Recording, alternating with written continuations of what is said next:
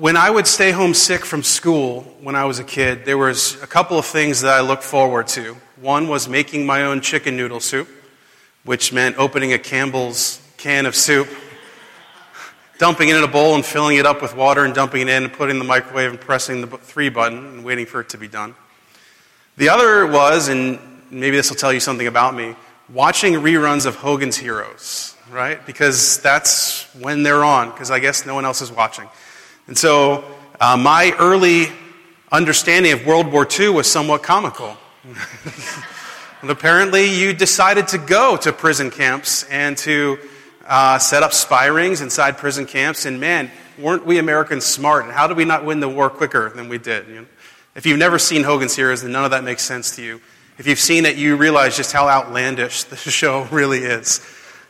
But what I would also do in those days, because I was just on the couch sick, is I would end up watching the game shows that would come on. The Price is Right. And there was always also this game show called Let's Make a Deal. Do you remember the show? I think there's a new version of it now. Let's Make a Deal was always deeply disturbing to me. Partly because Monty Hall is a strange guy. Partly because these poor people had to dress in these ridiculous costumes. You remember this? They came in these ridiculous costumes only to get a chance to make a deal that could really turn out poorly for them, right? If they wanted to get the thing behind door number 3, it could sometimes be like 2 chickens, you know? Whereas behind door number 2 is a brand new car. Or sometimes they would give them cash or little boxes or the big boxes. And you learn to get somewhat suspicious of the really big boxes and go for the medium boxes. And I was thinking about that this week as we come to the section we're going to talk about in Joshua chapter 21, that is the inheritance of the Levites. In some ways, many people from the outside looking in would think that these guys picked the wrong door, right? That in Monty Hall's economy of God, they picked the 2 chickens. In other words, because they were Levites, God says their inheritance is Him, which He means they get no land, no ownership of stuff and possession of things. They sit in the midst of this great division and dispersal of all the properties and blessings of the land and watch tribe after tribe after tribe get parcels and portions of land where they're going to build an identity and a future. And God says to the Levites, and they knew this coming in because He had said it through Moses, your inheritance will not be land, but it will be me. And from the outside looking in, it really does seem like they picked a couple of chickens behind door number 3, right? After all of these battles that were fought, after the long and arduous journey out of slavery in Egypt, they get God. And let's just be honest and real for a minute, right? We like to be honest and real here at Hope. In the spiritual sense, we say, well, they got God. But let's just be human for a moment, right? Everyone else got big portions of land, right? It's like, for instance, going to the dispersal of an estate of someone, and you are someone who's going to receive something. And all of your brothers and sisters there, you're part of a big family. And this person owned a whole section, a whole neighborhood in Bethlehem. And one after one, your brothers and sisters get house on the row. And then it comes to you, and they say to you, you get the memory of the passed on loved one, you know? It's a lot what it must have felt like to be a Levite, I think, if we're trying to be human and not trying to be super spiritual people. It must have been like, we get God. But my brother got this big plot of land, and my other brother got this huge section of land, and we fought in the wars too, and this is what we get. Interesting. I think as we look at a big overview of this section, Joshua 21, I think we need to understand 2 things, right? That is that the Levites got a very specific inheritance. We need to figure out what that is. And the second thing is that they really got a strategic mission. And I think this really fleshes out their inheritance. And then at the end, we need to try to figure out, what does this even mean to us, several thousand years later, living in Bethlehem as non-Levites? Why are we even talking about this? So it says in Joshua 21, I'll let you read this on your own. It really is this situation where the Levites come to Joshua and they say, we understand that we don't get an inheritance of land, but Moses did make a provision for us that we will have cities that we're allowed to live in. Isn't that nice? Well, we'll let you live in some of the cities in the land. And so we want to know what those cities are. And then Joshua begins to tell them the 48 different places they can live all throughout the land of God's blessing, the land of God's choosing. And the rest of the chapter really just speaks about all those different places. So rather than read them and me mispronounce a bunch of city names, I'll leave that to you. Really, there's not much exciting stuff happening in Joshua 21, except for the real plight of the Levites. So the Levites, we say, have this very specific inheritance. I've already said to you that the inheritance is God himself. And how difficult it must have been to be a Levite in this mass division of the land, understanding just what that meant. But you have to understand a little bit more exactly what's going on here. See, in the Old Covenant, and a little bit even still true in the New Covenant, what the Levites gained was actually proximity and access to God, far beyond any other people in the family of God. They could go places where other people couldn't go. They could touch things, literally, that other people couldn't touch. They could perform services that no one else in the people of God was able to perform. There was certain furniture in the tabernacle that no one could touch unless you were a Levite. There were certain offerings that no one could prepare unless you were a Levite. And certainly no one could be a priest unless you were a Levite. And therefore no one could be the high priest unless you were a priest who therefore was a Levite.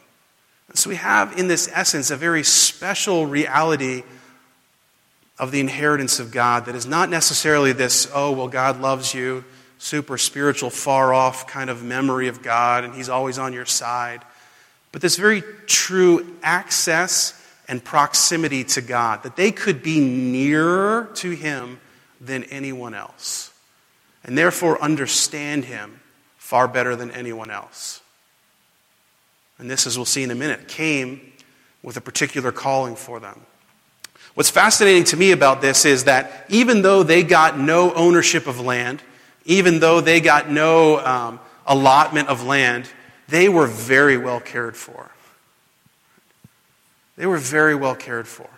God set up a whole system in the land whereby some of the prophets of the people would help to care for the Levites. God gave them 48 different cities where they could live in, and also gave them pastures where their livestock could live and could be grown and herded and cared for. And so we see in them, I think, a very real picture of what dependence upon God looks like. We talk about that a lot in spiritual talk in the church today. What does dependence upon God look like? And sometimes we over-spiritualize it. But I think in the Levites, we really get a picture of what's going on here. And that is that they are fully dependent upon God. They own nothing, right? They have these 48 cities that God says you can live in. But they're dependent upon the favor of other people, which is ultimately to being dependent upon the favor of God himself. And yet, we see in them very much a necessity from God for them to be active in their own provision, right? Why else would they have livestock? Why else would they be given pastures to oversee? Why else would they have these places to dwell? They weren't just this nomadic people that we think about who just kind of lived in the temple and were, other. They were real people like you and I. And I think this is a really dynamic and important picture of what dependence upon God looks like, even for us today. It's this really real sense that, yes, in fact, we are completely dependent upon God for his provision for us. Outside of him, we can't accomplish anything, and no good thing comes to us. And yet, we're not people who are just sitting around waiting for God to do something. We're active in seeking provision. So you see this in the life of the Levites. A very specific inheritance. That is that God is their inheritance, and they are going to live dependent upon him, but also live actively into the overflow of his blessing to them. And out of this, I already started to talk about it a little bit, comes a very strategic mission. That is, because of their proximity to God, because of their deeper understanding of God, they very much become representatives of God to the people. They represent God to the people. And the truth of the Levites is, the numbers of activities and tasks and vocations that they have are numerous, right? Sometimes we think of Levites and say, well, that's just where the high priest came from. Well, what about the thousands of others? What did they do? They all had very active jobs that functioned not only in the setting up and ministry of the tabernacle and then eventually the temple structure itself, but also throughout the land in representing God to the people. That wherever they were meant to be active representatives, active ambassadors of God and of His law to the people. That is, they were meant to be influencing the nation for the cause of God. We see that really, truly, in the placement of these cities. You should Google it sometime. Just say the Levitical cities in Joshua and look at a map. And you'll see 48 dots all over the land. It's this beautiful picture of the scattered Levites throughout the land so that there will not be a place in the land of God's blessing where the people of God dwell where there is not a representation of God and His law to the people. Actively scattered around in order to represent God to the people. So, we need to ask ourselves, what does this even matter? Why does this even matter to us now as people who live thousands of years later, as people who don't live under an old covenant where there was a priesthood and all of these things? How do we make sense of this? And I think the way we make sense of it is we begin to understand just who we are as followers of Jesus, just who Jesus has called us, just what the New Testament says about us. In 1 Peter chapter 2, Peter very famously says this. Feel free to turn there if you like or just listen. This is what Peter says. Peter's writing to a diaspora, right? A scattering of Christians throughout the Roman Empire. And he really wants them to know that how they live is critically important because God is intentionally using their scattering in order to bring His glory to bear in the world. So this is what he says, verse 9. He says, "But you scattered church, you are a chosen people, a royal priesthood, a holy nation, God's special possession, that you may declare the praises of Him who called you out of darkness into His wonderful light.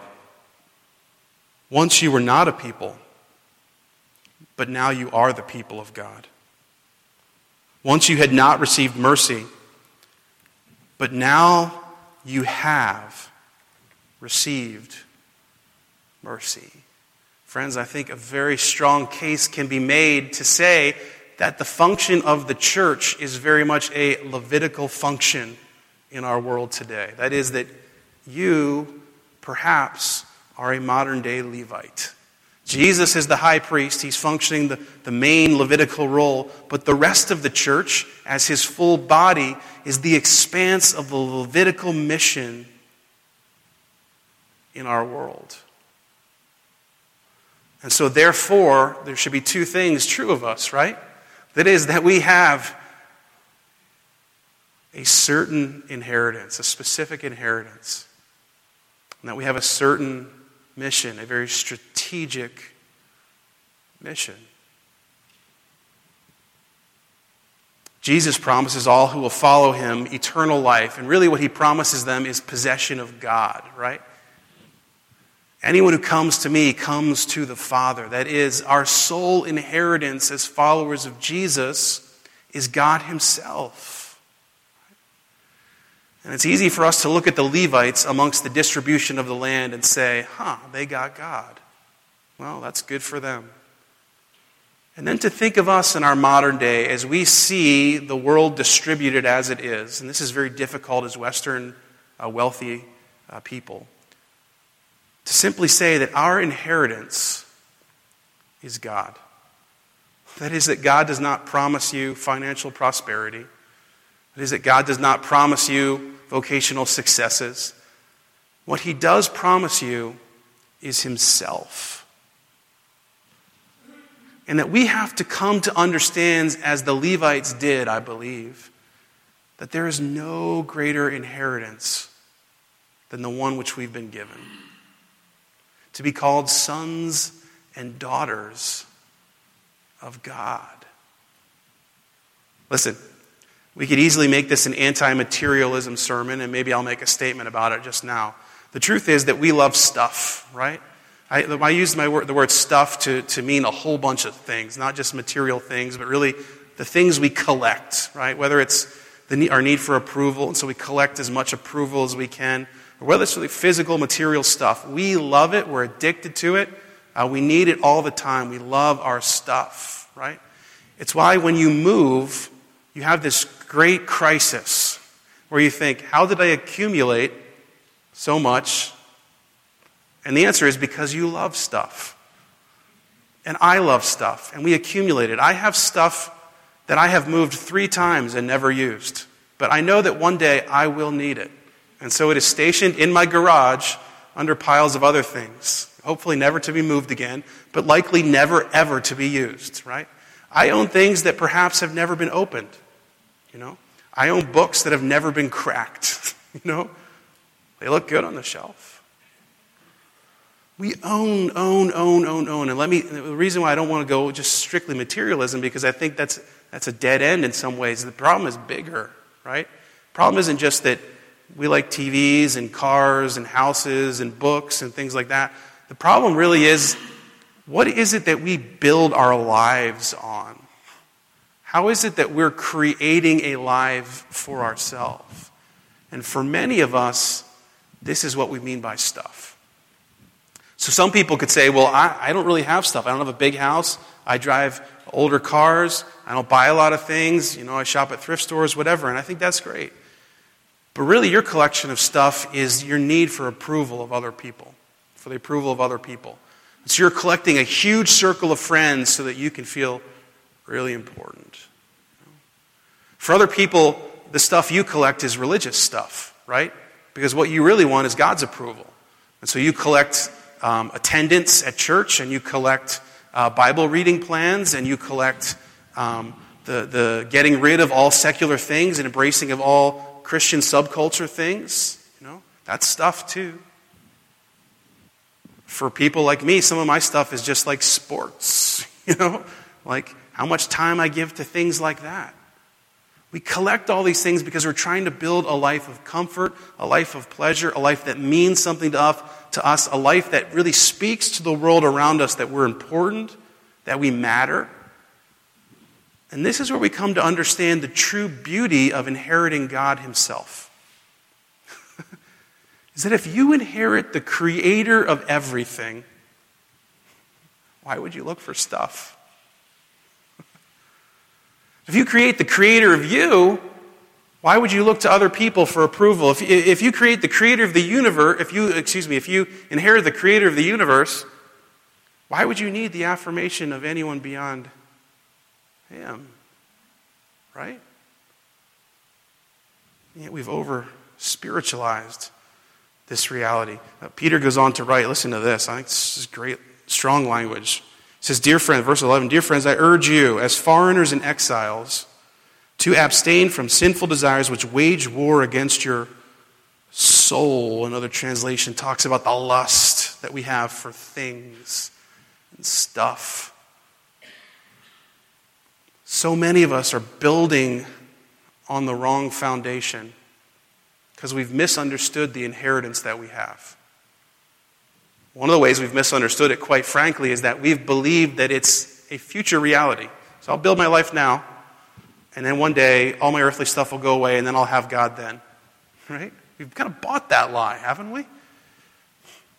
And yet there's no future reality to this. It's a present and forever reality. That your full inheritance is God.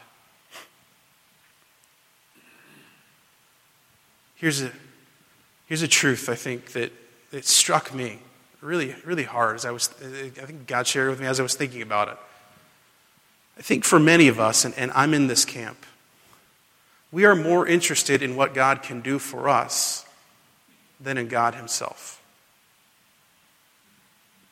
We're more interested in what God might be able to provide for us than in God himself. It's why religion is so attractive to us, because it's our ways of manipulating and using God to our own end, either to finding protection and provision in some eternal reality, or to feeling good about who we are moralistically. But the truth is that God himself is your inheritance. Can I tell you something? We are well cared for people, just like the Levites, aren't we not? In the same way that he gave them 48 cities to dwell in, the same way that he said to them, I'm your inheritance, and he says to us, I'm your inheritance, yet we are so well cared for. I love what Jesus says in Matthew chapter 6. People who are given to worry or anxiety, which that can be me at times. He says, and you know my hate relationship with birds, right? You know, so I said hate, not love-hate. It's hate, right? They hate me and I return it.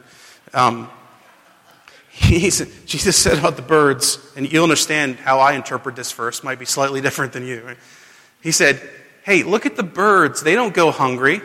God provides for them. So how much more will your heavenly Father provide for you?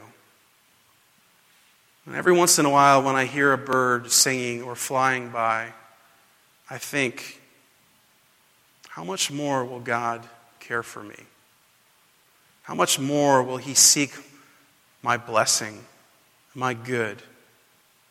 How much more is he for me than for the scavenging birds who get what they need, you know?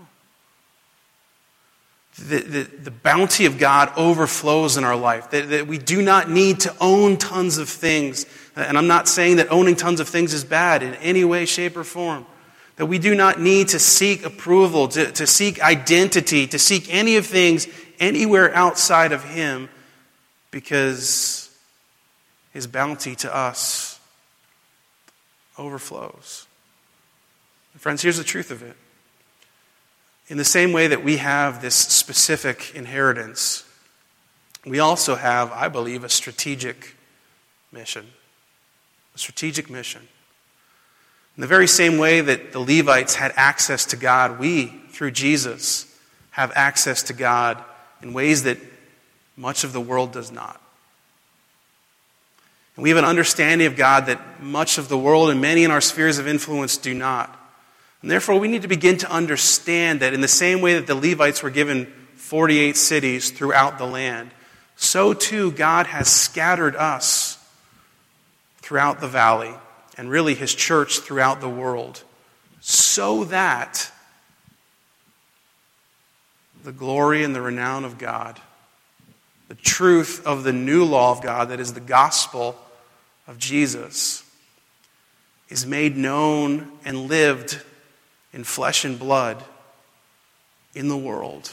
So that in no place in this valley, in no place in this state, in no place in this country, in no place in this world should there be no representation of God to the people he loves, which is the entire world. It's why we celebrate people like the Dresslers who go to Palestine, and Megan who goes to Central Asia. And it's why we celebrate you, because you go where you are, and you live your life intentionally centered on the truth of the gospel, so that the glory of God might be known. I love what Peter writes next in verse 12. He says, live such good lives amongst the outsiders, that though they accuse you of doing wrong, they may see your good deeds and ultimately glorify God on the day of visitation. Remember, he's writing this to a scattered church and asking them to simply engage in their everyday life intentionally in order to represent God. I love it. Peter does not cast a strategy that says knock on 10 doors this week. Right? He does not cast a strategy that says here are the goals you have to meet. He says in your life, how you conduct yourself with your spouses, with your friends, with your kids, with your neighbors, with your coworkers, how you make your decisions, how you go about the things you do, how you prioritize things in your life. Let it be about God being your inheritance. And what you will find is the most profound and dynamic witness there can be. Why? Because your witness is no longer about your message that you've crafted. It's no longer about the stuff that you've gathered, but it's about the God who you possess. And as the Holy Spirit breathed the truth to Peter, so he speaks it to us again, that you, friends, as New Covenant Levites, haven't just found your way to the places you are. You're in one of the proverbial 48 cities that God has chosen to place you. Not because you love the house and you could afford it. Those things are probably true. Not because you like the school district. That's great. Not because you have friends near. Those are great too. But because God intended for there to be a witness to His glory in that neighborhood. And that person's name is you. And He said, you say, well, how do I do it? And I say, well, listen to what Peter said. Live your lives in such a way. Right? No one's talking about adding anything else. No one's talking about, I got to cut all these other things and be this super spiritual person that is so heavenly minded you are no earthly good. And that is not just a trite phrase, it's quite true, friends.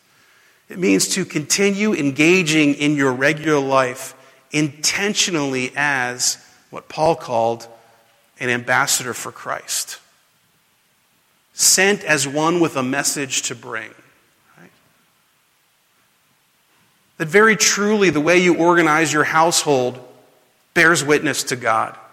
That the way you manage your money bears witness to God. That the way you go about your work week bears witness to God. That the way you rear your children bears witness to God. That the activities you participate in or don't participate in bear witness to God. And no one is talking about any form of legalism. We're talking about intentionality in the stuff you're already doing. Do you believe, church, that you're a royal priesthood? That's big language, man. The beauty of it is that you have a very specific inheritance. And it is good news. You have inherited Creator God. And He loves you passionately. Not because of what you could be, but because of who you are. And He says to you, in the same way that you have received me, I want you to live into strategic mission where you are. To be my representatives. And you might say, well, I'm no preacher. I'm not a missionary. I don't know what to say. I don't have answers to these things. And I remind you that some of the Levites carried furniture, right? Not all of them were the priests, you know? Some of them just understood the law and speaking to it and living according to the law as a representative of the law in that particular neck of the woods. You can do that. You can live into these realities.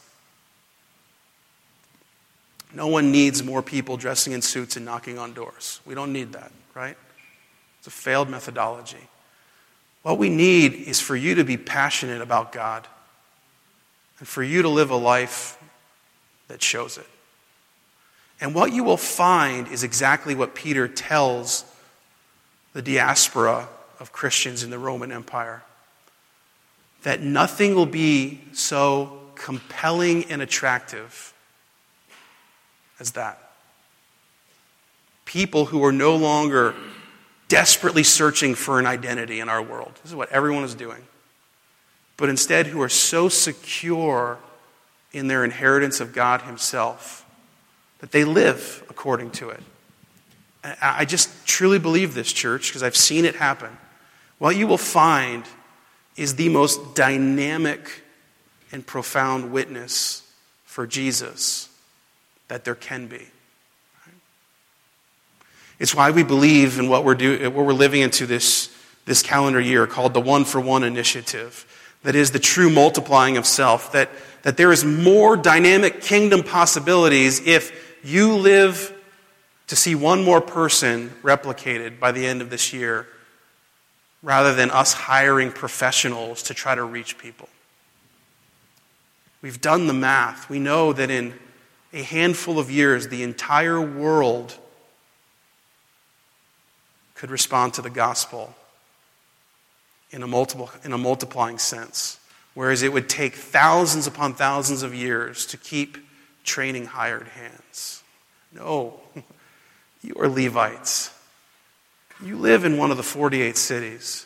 You have access to God. The same power, we pray this every week, the same power that raised Jesus from the dead, the Spirit of God lives in you. And so you have a strategic mission. Not to hit conversion goals, not to be wacky and do crazy things, but to live your life intentionally, where you are, so that in every nook of this valley, there would be a representation of the glory of God and the power and truth of the gospel. Everyone is called to make disciples. We all do it differently. Be who you are and do it intentionally. The Levites, perhaps, got what was behind door number 3. But in the economy of God, what seemed like a few stray chickens was the very life that he had given. For so many who are so desperate to find meaning in life, God offers himself. And he offers it to you. Church, live into your calling as New Testament Levites, fully inheriting God and engaged in strategic mission.